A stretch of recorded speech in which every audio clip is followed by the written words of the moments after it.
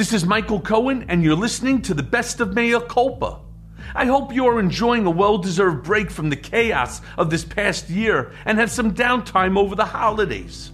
While you're sitting on the beach or working in your garage, take some time to catch up on old episodes of Culpa. You'll be amazed at how much has stayed exactly the same. And thanks for listening, and we'll see you back here with all new episodes starting on January 6th. Yeah, it's January 6th, can you believe it? So without further ado, please enjoy this encore presentation of our October 18, 2020 interview with General Mark Hertling. This is my mea culpa. Oh, baby, don't lie for me. If I tell you my story, don't cry for me. I did my time, that's fine by me. This is my mea culpa. This is Michael Cohen, and you're listening to the Mea Culpa podcast. With just 15 days to go before the November 3rd election, my next guest delivers a scathing rebuke of President Trump's leadership and overall fitness for command. Lieutenant General Mark Hertling served in the Army for 38 years and rose to become the commanding general of the U.S. Army Europe, a position once held by Eisenhower. He's joined me today to deliver the president a knockout blow to his fragile ego in a no-holds-barred assessment of the king of chaos himself. Part of me wants to pay someone to drive to the White House, to set up a giant loudspeaker on Pennsylvania Avenue and blare this episode at top volume so the president can hear what his generals truly think of him.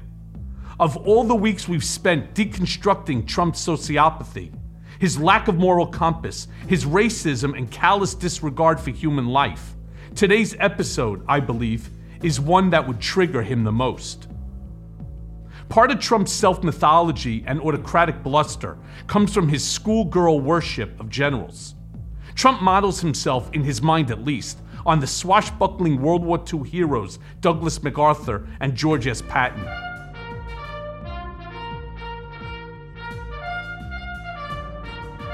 But these aren't accurate representations based on historical study. Rather, his view of these men is based solely on their portrayal in various Hollywood films. Remember, Trump doesn't read. Not at all. Not even his own books. So he literally gets all his information from cable television and Breitbart or from movies. The man is like everyone's racist uncle that way. After The Godfather, Trump's favorite movie is Patton. And his Twitter feed is littered with lines from the film like, "Americans love a winner and will not tolerate a loser." Americans love a winner and will not tolerate a loser. Americans play to win all the time. I wouldn't give a hoot in hell for a man who lost and laughed. That's why Americans have never lost and will never lose a war. It's an easy way for a man who dodged the Vietnam draft with bone spurs to appropriate the language and bearing of military command. It fills him with a sense of importance. I'm not being facetious here. Trump is literally playing Army in his own White House. He has no idea what he's fucking doing. And so he watches the same fucking movie over and over and over again, like it's going to somehow make him General Patton. But the whole thing feels a lot more like Dr. Strangelove. For Donald Trump could wind up killing every last one of us from sheer neglect and stupidity. What about Major Kong?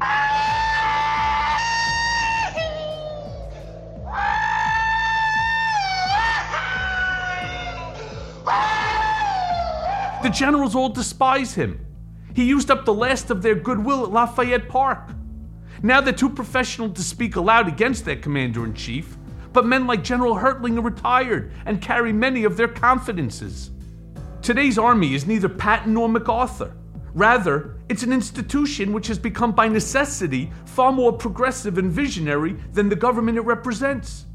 Trump may prize ideas of toughness, courage, and loyalty, but today's military leadership is much more likely to praise the leader's empathy, vision, and humility. Today's general is more warrior monk than Dirty Dozen, more McKinsey consultant than Rambo. They are men and women of great personal integrity and sacrifice, having devoted their lives to the military. Thus, They take their oath to defend the Republic with incredible purpose and have become distraught and disheartened watching their commander-in-chief trample all over the Constitution, wage war on his own citizenry, and threaten to drag the army into the streets of America. For most top brass, what happened in June in Lafayette Park was enough. Trump had committed great offense and trespass before, but his actions then threatened to turn the American army into an invading force on its own streets. He dragged his Joint Chiefs and assorted cabinet members with him on a walk of shame in front of the entire nation. As many of you saw the result of the photograph of me at Lafayette Square last week, that sparked a national debate about the role of the military in civil society. I should not have been there. My presence in that moment and in that environment created a perception of the military involved in domestic politics. As a commissioned, uniformed officer, it was a mistake that I have learned from, and I sincerely hope we all can learn from it. We who wear the cloth of our nation come from the people of our nation, and we must hold dear the principle of an apolitical military that is so deeply rooted in the very essence of our republic. Hertling has always been an ever-present thorn in the side of the president, castigating him over the years for his trampling of Army protocol and basic decency. Again, General Mark Hertling saying they brought in Exxon in 2007, 2008. Exxon was there for 2 weeks, said, look, we don't want to get involved. Sure, they don't want to get involved because they don't want to be involved politically. But now they'll get involved. You say send in troops to ring around the oil fields. General Hertling said they had 30,000 Americans, 60,000 Iraqis guarding the Kirkuk oil fields during the war. Al-Qaeda was still able to get in. Well, then I'm a better general than the general you're talking about, okay? Then I'm a better general. For Hertling, the core of a leader comes from character, presence, and intellect. Soldiering is a profession that is both art and science, requiring a deep command of a myriad of complex issues. He finds it laughable, but frightening, that Trump is our commander-in-chief. It's also the reason I brought him on the show today. There's precious little time left before the election, and I want the world to know how much this man is detested by his own military leadership. It would not only crush Trump's fragile ego, but it would also puncture the persistent myth that Trump holds the true loyalty of the military like some two-bit dictator. Let's listen now to that conversation. General, first off, how nervous do you feel that the man in charge of our nuclear codes might be whacked out on dangerous steroids? Well, that's not something that really I think a lot about, Michael. I think about a lot more other dangerous things that he could do. I think there's enough fail-safe measures to prevent him from dialing up the codes. There's some checks and balances on that. Certainly, there's some other people that have a little bit more common sense than he does that could prevent him from doing that. I'm actually more concerned about some of the smaller things that he might do. The way he interacts with other nations or not, the way he gives green lights behind the scene to people doing things that are either illegal or immoral or unethical. Those are the things that concern me the most. Well, go a little deeper into that if you would. Well, right now, you could count, and I do because I'm a national security kind of guy. You look at all the trouble spots around the world that he is ignoring. When I was commanding in Europe, as an example, we kept a daily eye on Nagorno-Karabakh, where Armenians and Azerbaijanis right now are they've gone from a non-fighting conflict where it was a few shots fired across the border every once in a while to no kidding full-scale combat that could boil into something much bigger.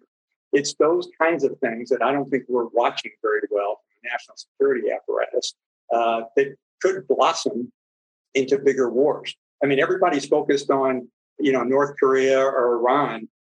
That's usually not where the big conflicts happen. We're always surprised by what happens. And that's why the leader of the free world has to keep a continual pulse on what's going on around him. And I don't think this president and I don't think his cabinet is doing a very good job on that. They're focused singularly right now on getting him reelected. It's not only dangerous for the people in the United States, but it's dysfunctional for people around the world who are used to having America stand up at the forefront and lead.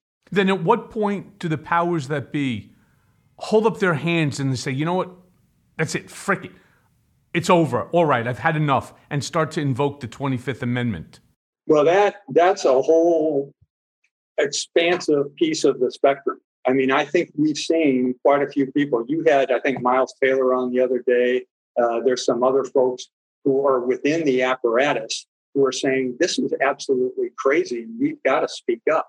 The problem is you don't have the support within the organization, within the cabinet right now for calling out the 25th. Although I think it's certainly an area where we could have a more extensive discussion because he is certifiably a little bit wacky. He's especially a little bit wacky since he's been on steroids and thinks he's invincible. That's the most dangerous kind of narcissist, when they think they've gotten away with something and continue to press the envelope.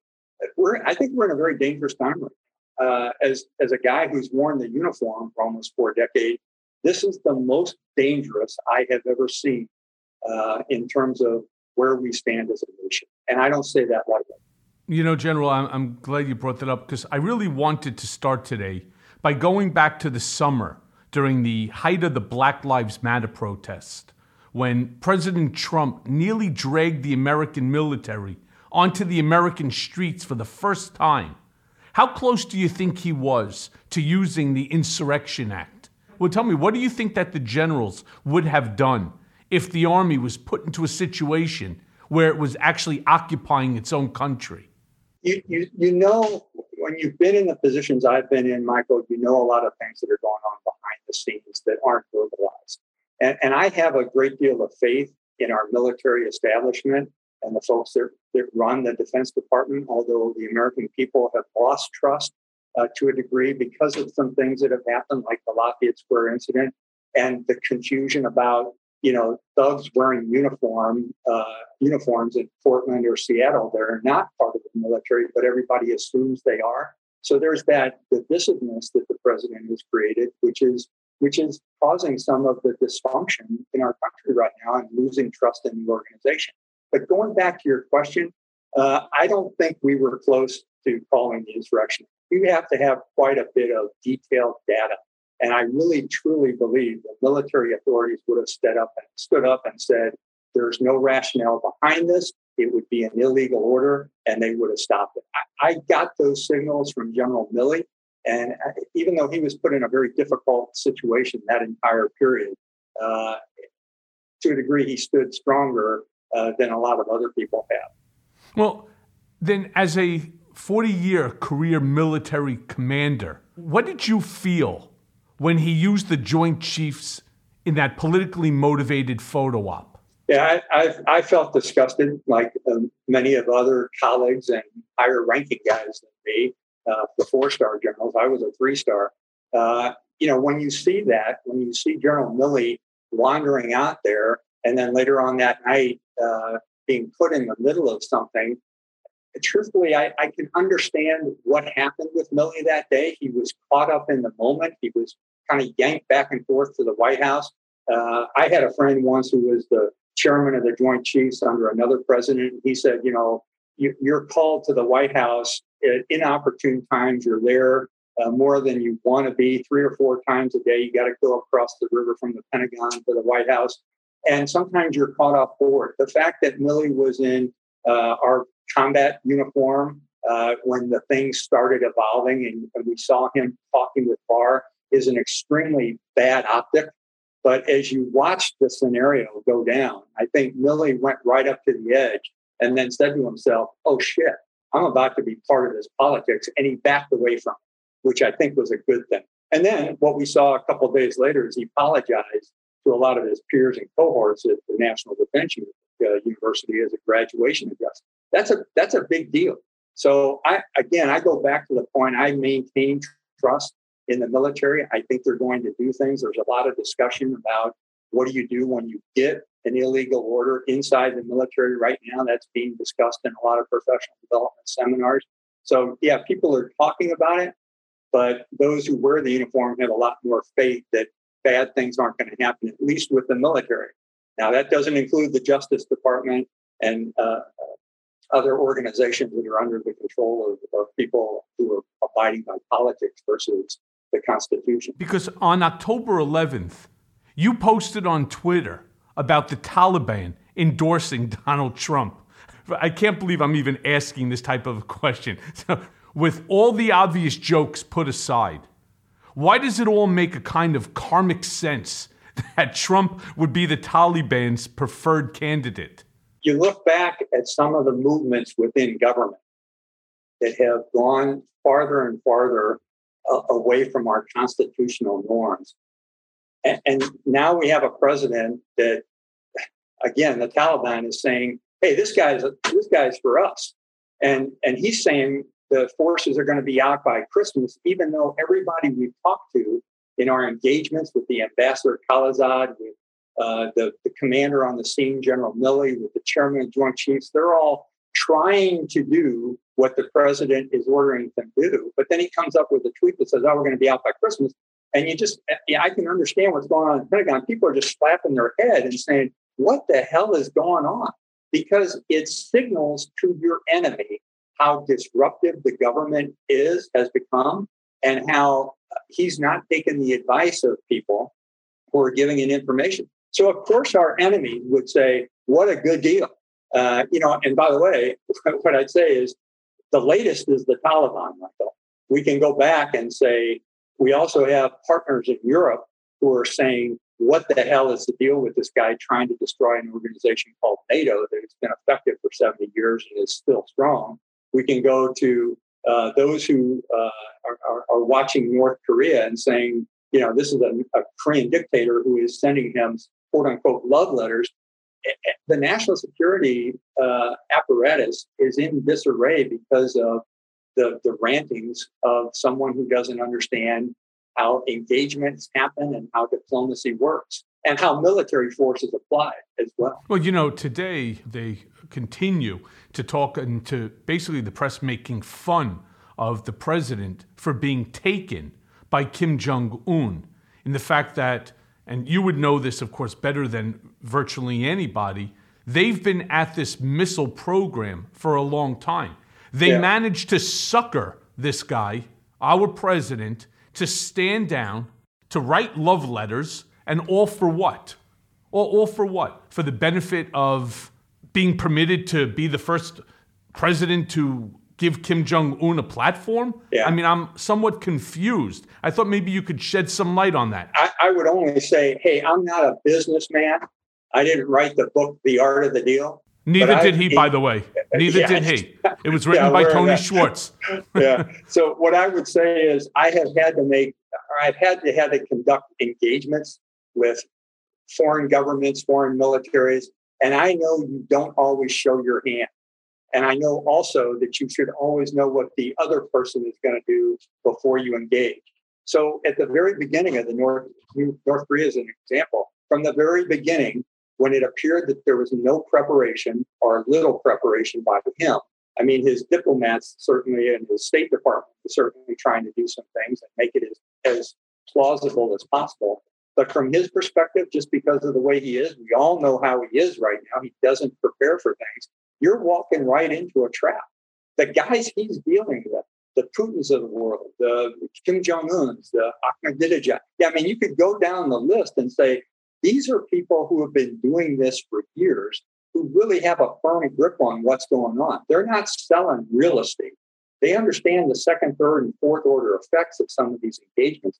And boy, are they playing him like a sucker. One of the things that we talked about once on CNN was the fact that, whenever I would go into a meeting with a foreign dignitary, be it government or military, my intelligence staff would prepare a biography of the individual that I was dealing with all the strengths and weaknesses, what I could use to my advantage, how I could make it play, what kind of things were we trying to establish, the conversational tone, what do I compliment him on, what do I stay away from in terms of subjects. What I would tell you is any government leader knows that Trump can be played. He is not as strong as he thinks he is, and nowhere close, actually. And every government leader who has experience in diplomacy or world affairs knows they can play him. And that's a sad state of affairs for our government. So as a former commander and a leader of troops, I would love for you to give our listeners a formal assessment of the president's tenure as commander-in-chief. What, what style of leadership does he exhibit? Yeah, that's easy. And what feedback would you give him to improve himself as a leader, as the commander-in-chief? Well, every type of organization, Michael, I'm not going to get too geeky, but I study leadership. And there are different types of leadership you can use. An entrepreneur uses one type, a real estate magnate uses another type, a military commander uses another type. It's called transformational leadership. Trump is using something called transactional leadership. It's a theory. It's a research theory in the business world. And it's very simple to understand. It's I win, you lose, or I try and get more than you do. And when you're dealing with a government that you're trying to advance society, and that's what our government is supposed to be all about, if you're using anything other than a transformational theory where you're trying to expand the society, live by your values, which are respect for all people, equality for all people, those are our national values. If you're doing anything other than living by that, you're not going to lead. I mean, leadership is pretty simple when you boil it down. It has to do with the leader's character, who they are, how they appear to be to others, what they know, how they build teams, how they communicate, and how they act and make things happen. I personally, and I'm going to go back to 2016 because when, as an analyst on CNN, Anderson Cooper asked me the same question about Mr. Trump. And I'd say from a military perspective, from a government perspective, he gets an F in every single one of those areas. A lot of people are looking for his tax returns. I would like to see him too. I would more importantly like to see what the hell he holds dear as values. Because if he can't tell me what his values are, and I don't think he can other than making money and winning all the time. Well, somebody then who is so disrespectful to the Joint Chiefs of Staff, to the military, to our law enforcement, how is it that there are still individuals that fall within this group that are still supporting this guy? Now, I saw this firsthand when I was in Otisville in prison. Many of the correctional officers used to be in the military, the Army, the Navy, Marines. Some guys, did 2-3 tours in Iraq, and yet they were still supporters of Trump. And I would ask them, explain to me how it is that you could still support this lunatic when he's disrespectful to your commanders, to the people that you looked up to, that you took orders from. And not one of them was able to give me an answer. Except one, I should say. I won't mention his name because he probably wants me to. Right. He said, my 401k is up because of the working for the Department of the Bureau of Prisons. Yeah. So his 401k is up. And what I'd say is I'm going to throw that back at you, Michael, because the first time I saw you, I've read your book now. I think it's great. It gives a great summary of what you've been through and how you've changed. But the first time I saw you on CNN, I said to myself, man, that guy's a prick. And he's saying things that are just, how do you account for someone that believes what he believes? And I think you could say that for just about anyone that has seen the action and understand with Mr. Trump and has seen that the words don't match the deeds, that he is lying constantly, that he is saying things all the time that just aren't true. You're talking specifically about the military. I don't know how many times he said he's rebuilt the military. That's a flat out lie. Anybody that knows the military knows that he hasn't rebuilt it either in morale or physical structure. There are very few new planes, new ships, new tanks. In fact, I'd say there's 0 new tanks and only about 6 new ships, which is less than the previous administrations had. His budget, which he keeps touting as $2.5 billion, is the budget over 5 years, and it's about 20% less than the first term of Obama. So he doesn't even beat Obama as the administration's best budget. But people believe that stuff. What I would suggest, and I won't speak for, the military comes from all walks of society, comes from all parts of our country. There are some, just like fellow Americans, who still believe this guy. Very few of them are at the senior ranks who have to execute policy and have to execute operations because they see just how wacky his operations and policies are. when Secretary Mattis was in office, I think people could put up with him because Mattis was a leavening force, and he allowed some balance to be kept. Even though I'm not a great big fan of Secretary Mattis or General Mattis, he at least provided some balance to the military. But right now, I mean, in every department in the U.S. government, there's confusion and chaos. And I debate anybody in any department that said there wasn't, because it's all over the place. Yeah, well, that's what Trump does, and that's why I call him the king of chaos. And I kind of felt bad for General Mattis because I know what he was thinking when he accepted the job. Trump gives you a lot of praise, right?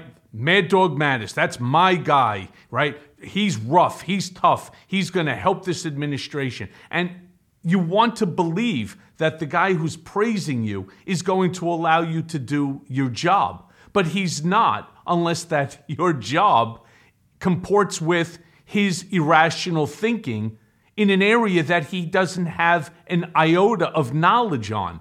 But remember when he said that my gut knows more than my generals. I mean, if I was a general like yourself and I was still in the military, I would turn around and say, well, yeah, you do have a big gut, but it doesn't know what the fuck you're talking about because, right? Because you make no sense. And what you're doing is you're putting us against our allies for the benefit of our adversaries. And that in and of itself, as just a basic tenet, is irrational. It's irrational thinking. Yeah, well, I mean, I take a great deal of pride. You probably don't know this, but I take a great deal of pride in the fact that I think that I was the first general he said that he knew more than me, that he knew more than the generals he was talking about me when he was talking to Anderson Cooper. Because the day before that, Cooper had me on, and he was talking. I spent a year and a half in northern Iraq, and this was about the time that the president or the candidate Trump was saying that we should just go in, steal all the oil, take all the oil, bring in oil companies. He knew how businesses run. And Cooper asked me one night, he said, is that possible? I said, no, we actually brought in some oil companies, and they couldn't do the things they were looking to do because the environment was so rough. There was still a massive insurgency going on there. So they all left within a week. And I said, and the entire oil infrastructure, because it was part of my area of operations, is completely destroyed within northern Iraq. It's going to take years to get it built up. I said that to Cooper. The next night was the first interview that Cooper had with Trump. And he said, hey, you said that we should go in and take all the oil. We've got a guy, General Hertling, who says he was in northern Iraq, he can't do it. And I think that was the first time he uttered the phrase, I'm smarter than that general. So it was talking about me. So I'm feeling pretty good about that now. Yeah, except that is really what he's thinking, that he's the smartest guy that sits down at any table. And he was talking about that same line of bullshit as long as I could possibly remember, way at the beginning even of the Obama administration, when he would always say, to the victor go the spoils, and that we should just take all the oil and that would help to reduce our deficit. I mean, it's such illogical thinking that I don't even know how to describe it. Well, it's not only illogical, it's a war crime. I mean, we don't do that. You could be prosecuted in front of the Hague for something like that. So other than that, it's not too bad, I guess. So in the past several weeks, there's been one outrage after another as the Trump news cycle went into its hyper speed mode. And off the various stories, from Trump's taxes to his refusal to disavow hate groups to his COVID diagnosis and the spreading of the virus, which one of those for you is the truly great offense? The fact that all of that happened from one man over a course of a few weeks, to me, is astounding. Yeah. Which one to you is truly the greatest offense? I can't choose one. I'd have to pick three. First of all, his downplaying of the virus. I have good friends and relatives who have suffered from COVID. And just like many Americans, I realize, and now working in a hospital in my retirement days, I know how much the healthcare providers are doing to stem the flow. So the way he has downplayed and caused complete chaos in addressing this disease is probably number one. Number two is his throwing the divided conversation about our elections and attacking that institution, which is the basis of all democracy, being able to vote for who you want to lead you. That's what we're all about. And him really destroying trust in that organization is number two. And then the third thing, which I think is probably we're going to see a lot of danger in this regard, is him completely ignoring not just the Russian interference with our election, which is going to happen again, but the potential for violence by the militias and the radical right-wing segment of our society. That's been a danger, by the way, for several years before the Trump administration. It has grown under his example, and I'm concerned that those people that adhere to those kind of beliefs are going to be given a green light and unfortunately conduct missions and operations that could cause a great deal of violence in our country. General, I'm glad you bring that up because in the wake of the Governor Whitmer plot to kidnap and assassinate her, there's been a lot of discussion about the spread of these groups under Donald Trump and the real danger that they're posing. What have you heard from your national security sources to the scale of the problem that we're now facing with these groups as Americans? Well, Michael, what I'll tell you is even when I left the military, when I retired in 2013, we knew it was increasing in scope within the military. And there's very little you can do about it because you don't know who the key actors are. It's an underground movement. So you really have to have a whole lot of intelligence to figure out who the leaders are and how they are executing within the military. Now, outside the military, as you said before, with your friend that was the guard at the prison, there are some people that get out of the military because they have the knowledge of weaponry and how to conduct operations. They will take it to the militia groups. Those things are ubiquitous. They are everywhere. They are underground. And, in most cases, they're harmless because they're just a bunch of knuckleheads that know how to pull a trigger on a weapon. But unfortunately, they are gaining support because no one's doing anything about it. My intelligence colleagues, people in the intelligence community, are telling me it's our number one problem. The data all shows the majority of disruption in American society, terrorist activity, is caused by these kind of guys. FBI Director Wray said it the other day. It just, because of all the other noise that's going on, not a whole lot of people are paying attention to it. But this is an area our nation has to address, the radical right-wing, white nationalists and terrorists. To which, of course, the president attacked Director Wray and then moved on. But, General, you said that this, in your experience, has been building since 2013. Well, then how much of the blame for their spread can or should be attributed and placed upon Donald Trump? Well, I think a significant part because he is not condemning these groups. We have had people who have condemned these groups in the past, leaders of our nation, both in and out of government, who have said, this is wrong. It's not who we are. His failure to verbally and actively condemn by both words and action has allowed some of these groups to come forward. I mean, they're everywhere. They're on the internet. And truthfully, as a leader, if you have the kind of resources a president of the United States has, you can attack these groups with different methods, both overt and covert. And we'll just leave that there. My folks in the intelligence community are telling me that is not happening as much as it should. And why do you think that? Why do you think that he's just allowing them? I have my theory, and I'm going to let you go first, but it's not a priority. And I'm sure part of what you're going to say is that he is a racist.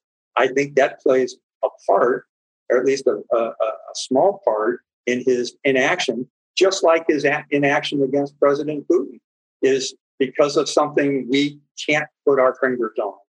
Although most of us really understand why it is the case. I'd be interested in your view. Yeah, so my view is a little different. Yes, I do believe he's a racist. I've said it publicly as well as to the whole world before the House Oversight Committee hearing. But I truly believe that he's not going to permit a peaceful transition of power, that he knows that he's losing, and he sees this militia very much the way Kim Jong-un or Putin or Erdogan or Maduro see the military, that these are his guys. These are my supporters. They are loyal to me. They look like military. They dress like military. They're all carrying, AR-15s, right? They're carrying the MAGA flag as their symbol, right? I think he sees them as his army that are going to come out and, as he said, stand by. So he will call them to action when he loses, and to create or to sow enough fear in people that they may end up choosing not to vote for Biden, because Trump would only have then 4 more years to do his crazy, but we can avoid some sort of civil unrest in this country. Really, basically to stoke fear. That's my opinion. Yeah, I think what we'll see is not so much of the action before the elections. I'm very concerned that if Trump loses and Biden wins, that we're going to see a whole lot of militia action. At that point, the other dangers come to bear, that if he gives them a wink and a nod and doesn't allow the attorney general to go after him with law enforcement, then there is the potential for the calling forward of the Insurrection Act. And that's when, truthfully, Michael, you're going to see the potential. And I don't want them to stoke fear in people, but this is the potential for a civil war. And that's what really concerns me. But, General, remember, he's the one that said stand down and stand by. Right. Not stop, right? Just stand by. General, you responded on Twitter during the debate to the vice president's false assertion that the Trump administration rebuilt the military. And we touched on this a few moments ago. Yeah. Now, Trump seems to love and to revel in this massive support amongst the troops. But what has happened to his status amongst service members since the story emerged of him calling fallen soldiers losers and suckers? Yeah, there's been in the relatively unscientific polls, but the polls that do exist in the military, done by Military Times, there has shown a degradation in the support for the president by current military. But that poll is a little bit dicey, and they admit it. The Military Times folks do admit that. But from my experience and from the people I talked to, that was a watershed moment. Truthfully, Michael, I don't understand, because there have been so many instances before that that could have been cause for the military to say, why are we backing this guy, for those in the military? But again, like I said, the military draws from all parts of society. And for the most part, they draw from the more conservative part of society. So it is a conservative organization in the first place. It just sometimes takes a little bit longer time for some to say, what is this guy doing?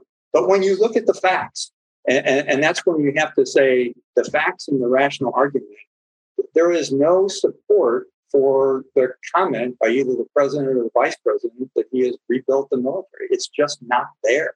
And I could show you all kinds of facts that say why that assertion is just patently untrue. But why would you ever show facts? As you know, with Trump, facts don't matter, right? Now, what drives me crazy, and is why I brought that point up before regarding some of the correctional officers at Otisville who were former servicemen. If you're a career soldier, Donald Trump's entire way of being has to serve as an affront to these individuals who live their lives with character and intellect. These are two things that Trump lacks. And yet they still support him. I'm fortunate to have, a 4-decade, general that I'm speaking to. I just cannot understand some of the responses that I received from these individuals. And I'm really just trying to understand from somebody that has been a career service, that you've put your life on the line, that you've been in the service for decades, 4 decades. What are they thinking? These are people that live their lives with character, with intellect, and yet they're following an absolute lunatic who knows nothing. But what makes him even worse is the fact that he refuses to, not just to be briefed. That's just like having somebody read a book to you, right? Or to give you the Cliff Notes. He's not even interested in that. His gut knows more. Expand on that for me, would you? Yeah, I can't. Because as a commander at all ranks, what I'll tell you is the military does intel-based operations. That's a phrase we use. Michael. I mean, we don't just go out and attack that hill without getting some kind of information, like I shared with you before, and when you're doing engagements with other officials. It's the same kind of scenario. If you're attempting to conduct an operation, you protect your soldiers. You want to do as much as you can to ensure that they're not placed in harm's way, even though you know there is the potential. And we sign up for it. When we swear the oath to the Constitution, we also know that we may have to die for our country. But you lose faith in your commanders as a soldier if you think your commander is going to put you in harm's way unnecessarily. That's what the president is often doing. And that's the unfortunate part of this. By not reading the intelligence, by not listening to his advisors, by thinking he knows everything. I mean, again, I'll go back to me. I had 40 years in the military. When I was a 3-star general commanding in Europe, if I thought I knew everything about what was going on in a 60,000 soldier organization, people would call me crazy. I was constantly trying to reach out, find out more things, get the intelligence, see what was affecting operations, see what was. You're dealing with people. And people are radically different. So you have to use the measures that you have available to you to give yourself an advantage. It doesn't seem the president is doing this. And in fact, not only is he not doing the things he needs to do to inform himself, we now have his 3rd and 4th string team members who are not doing a very good job in at least trying to feed him the information that he needs, or that they're too afraid to tell him things for fear that he's going to blow up or say something bad about them on Twitter, which to me, I mean, that just shows cowardice. It is antithetical to what a soldier is. Well, let me then take you back to one of the very first anti-military comments that Trump made when he attacked John McCain and said, I don't like people who got captured. I mean, John McCain is a war hero. And I believe that Republican, Democrat, Independent, it makes no difference. American, foreigner, I believe everybody believes that, except for one man who happens to be our commander-in-chief.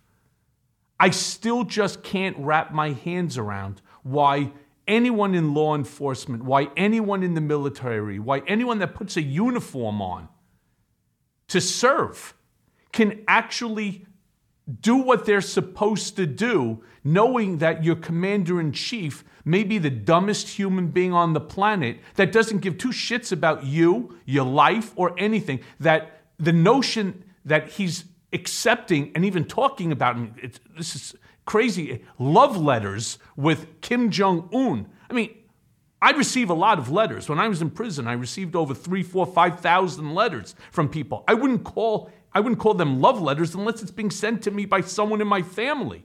Right. I mean, all of a sudden he's got love letters. Oh, you have to see them. They're beautiful. They're love letters. Wait till you're saying what?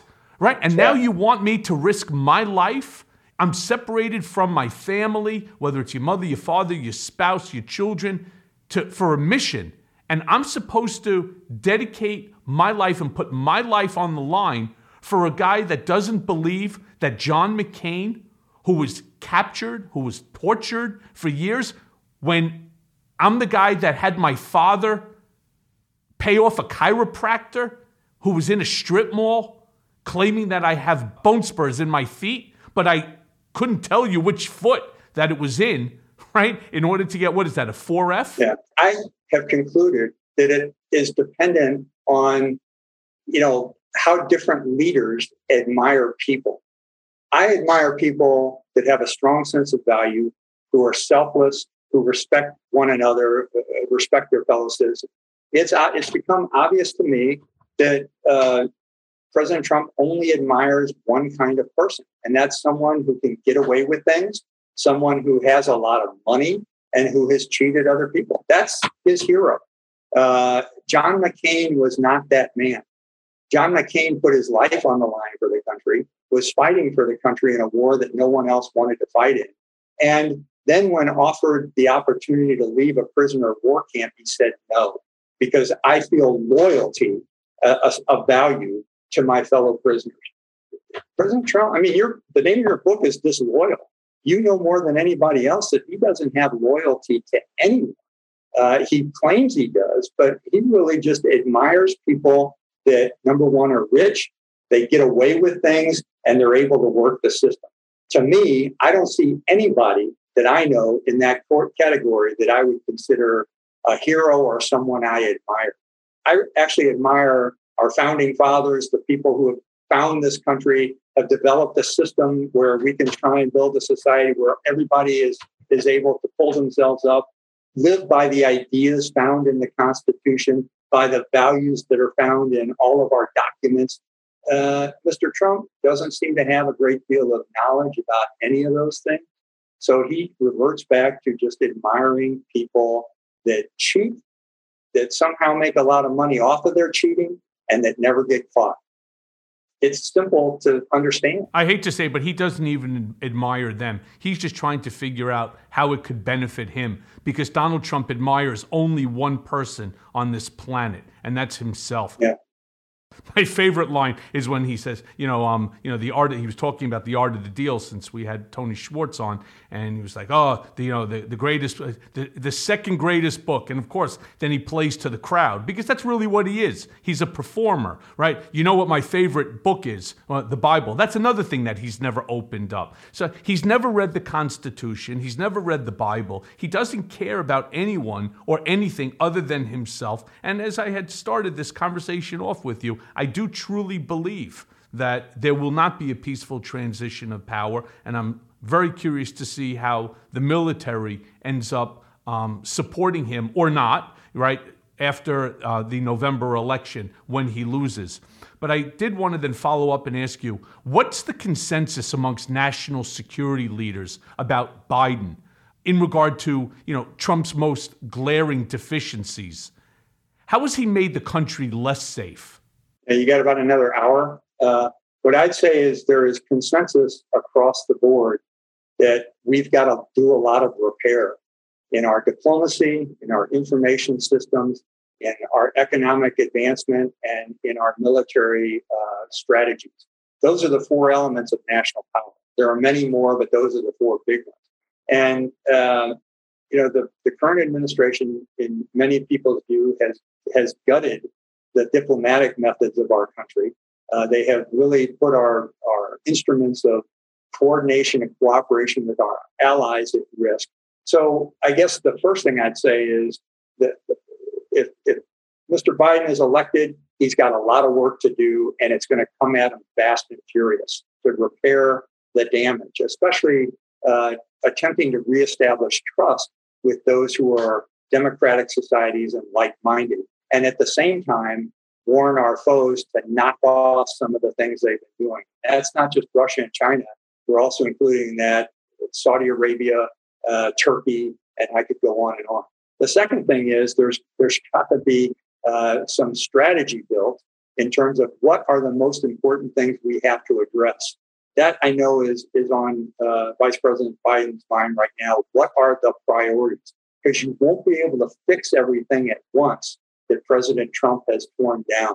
You're talking about 4 years of dysfunction and disaster and chaos, as you say, and all of those things have to be repaired.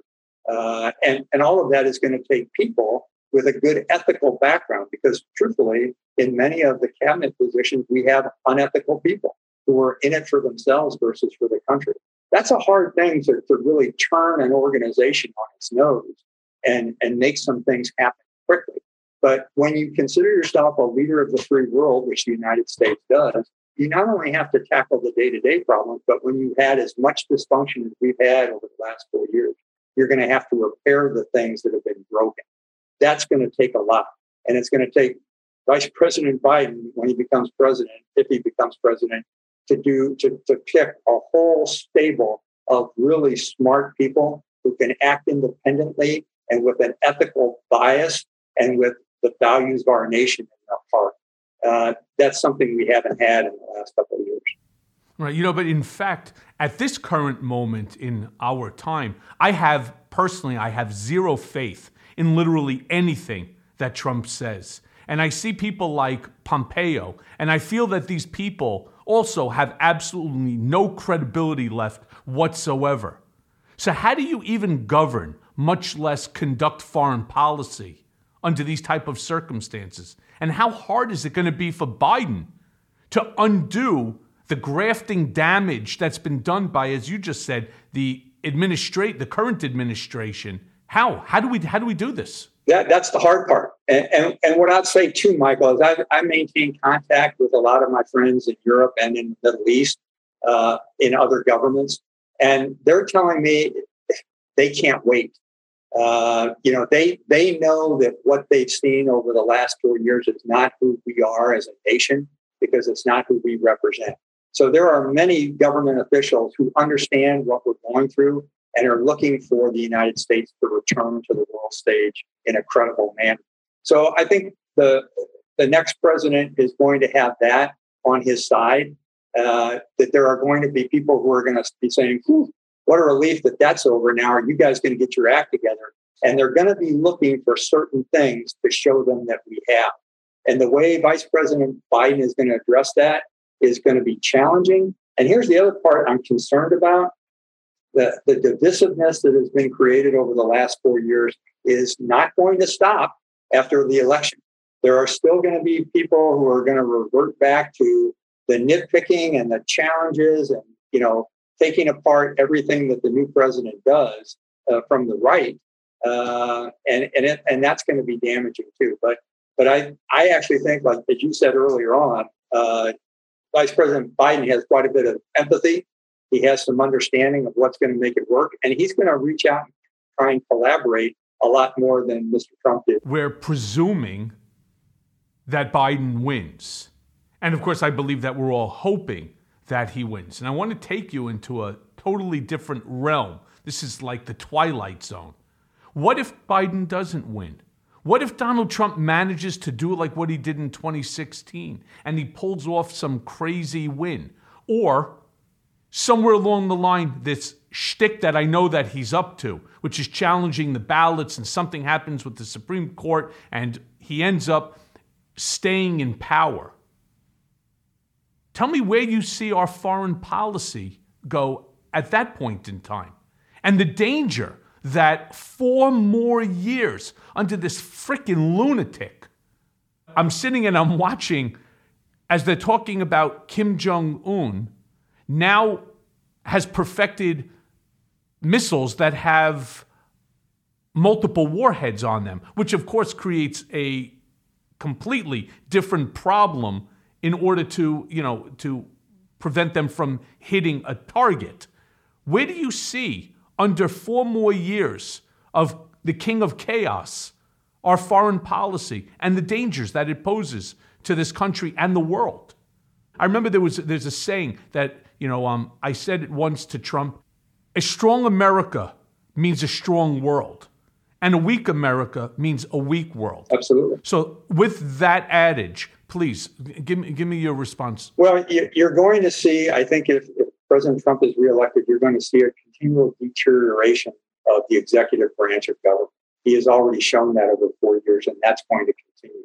The powers that exist in the executive branch are going to be depleted.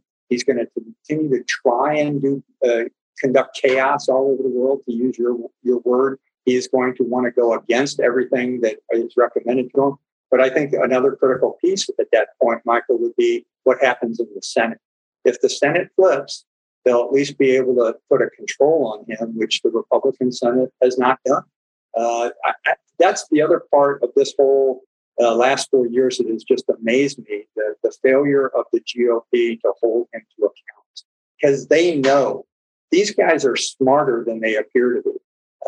They know what's going on. They know the deterioration of our society, but yet they continue to allow him to do things. And that's troublesome to me as well. So, there's going to be the requirement to put checks and balances back on the presidency, on the executive branch, by the legislative branch, which hasn't existed in the last 4 years. So I think that will also be an important part to look at. But still, if the president is reelected for 4 more years, I think we're going to see continued chaos and some breaking of alliances and some further reduction of the status of the United States on the world stage. And we can't afford that right now. We have too many crises right now that we can't afford to overlook. And he's doing just that. But General, I'm not really sure that the Senate even if the Senate flips and becomes Democratic controlled, that they're going to be able to put the controls that you're referring to on President Trump. Because so far, he actually has not done anything other than Supreme Court nominations and federal court judges, shy of doing it via executive order. And he's going to push his presidential powers as he does. He doesn't believe in a tripartite system. He doesn't believe in the legislature, doesn't believe in the judiciary. He believes in only one thing, the executive branch, and not people in the executive branch, he and he alone. So what do you do when you have this self-declared dictator, this autocrat, this American autocrat that thinks that executive order gives him unlimited power? And these aren't my words. These are his words. I mean, these are Donald Trump's words that he has unlimited power. How do you stop somebody who believes that they have unlimited power and does everything by executive order, thereby bypassing both houses? I mean, certainly what we may see in terms of criminal activity, and I think the Southern District of New York, the Eastern District of New York is seeing more and more criminal activity that they've investigated, and they're getting more and more power to get the kinds of things that they need, which would potentially contribute. And I hate to say this, Michael, I'm not a politician, but it could certainly contribute to another round of impeachment.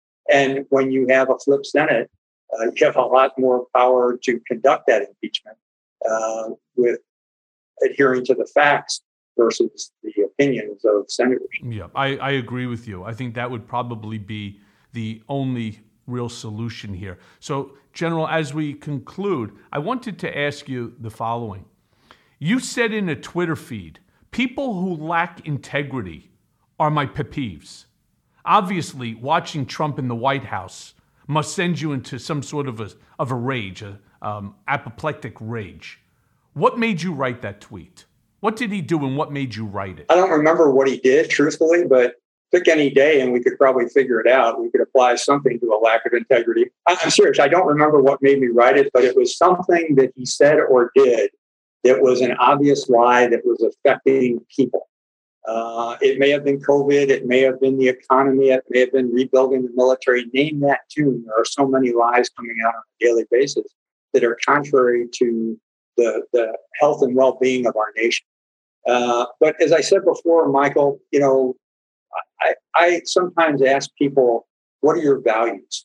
When I teach physicians a leadership course, I ask the physicians in the course to tell me who they are, what they believe in, what are their values.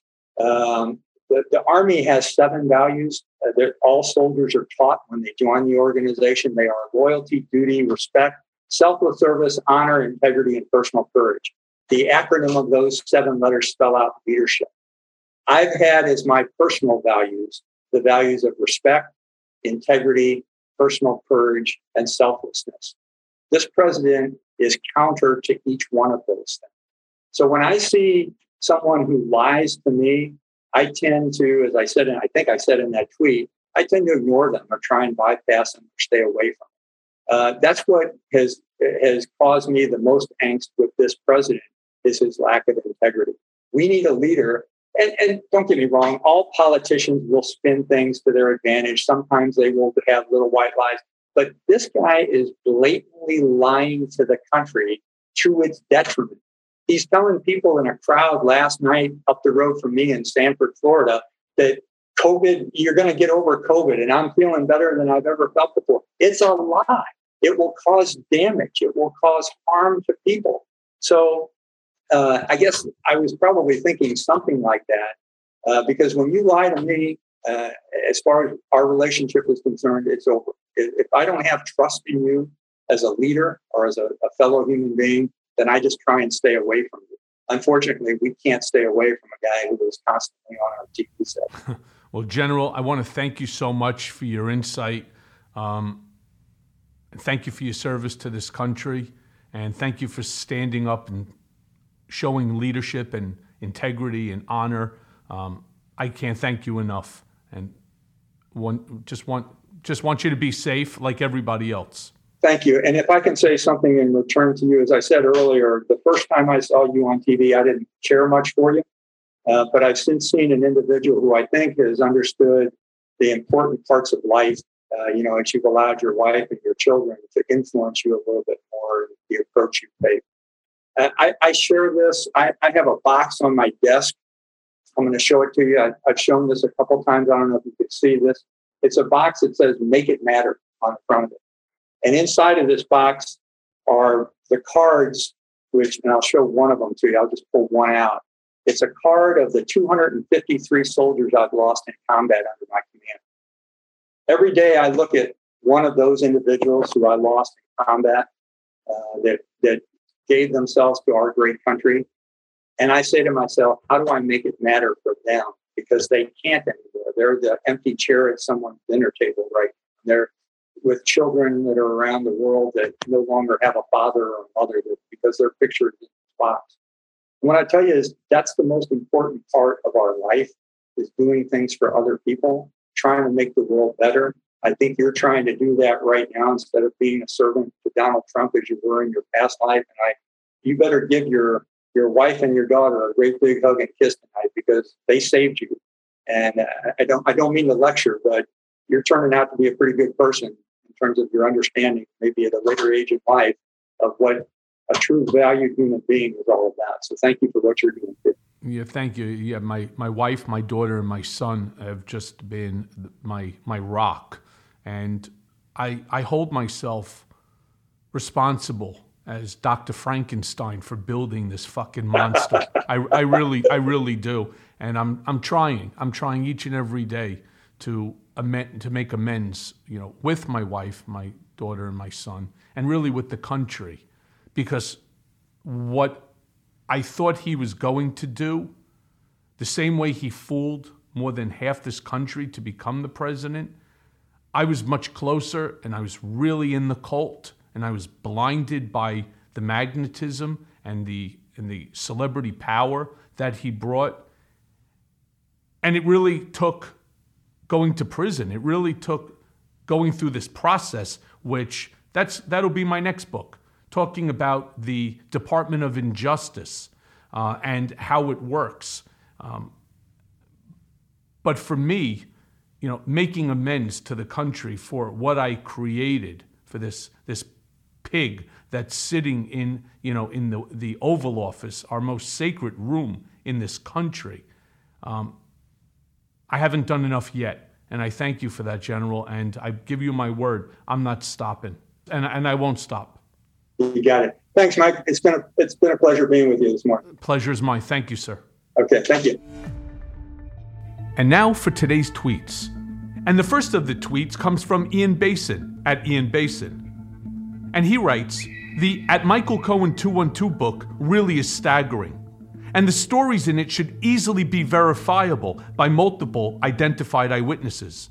Almost any chapter would ruin any other political career. And my guess is 0.00001% if the electorate knew any of it, like the Doral Paint story. Well, Ian, you're right. And it's absolutely incredible that Trump has set such a low bar for the office of president, and that his followers are so entrenched into the cult, as I once was, to be blind to his behavior. Trump has been profiting off the presidency since day number one. Last week, the New York Times story revealed how Trump lined his pocket with cash by steering those seeking presidential favors to his various properties. Not only is this against the law, it's fucking sickening. Trump and his family are nothing more than a bunch of corrupt carpetbaggers. But don't you worry, Ian. Soon they will know justice. The next tweet comes from Valerie Freeman, and she writes, I'm so proud of you, and your book was great. I hope that life takes you to better places since you've walked away from all that evil. #POTUS. Well, Valerie, I don't know how to express this other than to say thank you. And yes, walking away from all of that evil was the best thing that ever happened to me. And every day I wake up and I kiss my wife, my daughter, my son, and I'm anxious to figure out how to make amends to my daughter, to my son, to my wife, and to this country. and I'm going to do everything that I can in order to ensure that Joe Biden wins this upcoming November. And now for today's mea culpa. In my mind's eye, I'm fast forwarding to December and picture a lame duck President Trump quivering alone at night in the White House. He will have lost the election, and for all his faux macho courage, the man will truly be afraid. He has no concept of duty or sacrifice. His courage is store-bought like the uniform he once wore at the New York Military Academy 5 decades prior. Marching around with a fake rifle and bullying young boys in the shower doesn't make you a leader. It just makes you an asshole. Look, I never served in the military, not even the Boy Scouts, but I have the utmost respect for anyone who puts on the uniform. These are men and women who live their lives on the basis of purpose and principle, something Donald Trump lacks entirely. General Hertling's scathing assessment of Trump reminds me, though, of my own transformation. How was I so completely blind to what was so readily apparent to others? In General Hertling's assessment of my own growth, I needed to find my own moral center, and in doing so, I was able to see the deficiencies in character of the man I once worshipped. After the shock and trauma of my arrest and imprisonment, I too was left utterly alone. Instead of the White House, though, I had a tiny cell. But from that bottom, I was able to climb out of the mess I had made of my own life and try to live up to a new set of principles. It's the reason why I'm speaking to you today. My fear, though, is that Donald Trump, alone and frightened in the White House, will not have the epiphany of the soul. There will be no come to Jesus. Instead, he will lash out with whatever he has at his disposal. One last temper tantrum to tear apart the nation. Only he will be completely unshackled from the constraints of the presidency. A lame duck Donald Trump will be a dangerous Donald Trump. His need for self-preservation and self-interest will be total and complete. This is when he will do the most damage.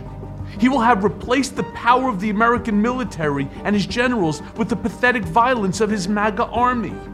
As we inch closer and closer to the end, I still worry that Trump's constant need to project power will cause him to spark more chaos with the Proud Boys, the Oath Keepers, or any of a dozen groups sworn to his allegiance on Election Day or thereafter. But that said, perhaps they too will just walk away as well. Like his hero Patton said, America loves a winner, but will not tolerate a loser. Once he is humiliated on Election Day, does Donald Trump suddenly lose his potency to his most ardent followers? Will they cast him aside on the trash heap of history and wait for another once-in-a-generation tyrant to take his place? I think not. For better or worse, he will be their general to the very end. And thanks for listening. Mea Culpa is brought to you by Audio Up, Midas Touch, and LSJ Media, and it's written and produced by Jimmy Jelinek. Executive producers are Jared Gustat, Jimmy Jelinek, myself, Michael Cohen, and Phil Alberstadt. Our editor is Lisa Orkin. It may be a new day politically, but nowadays the landscape is more confusing than ever.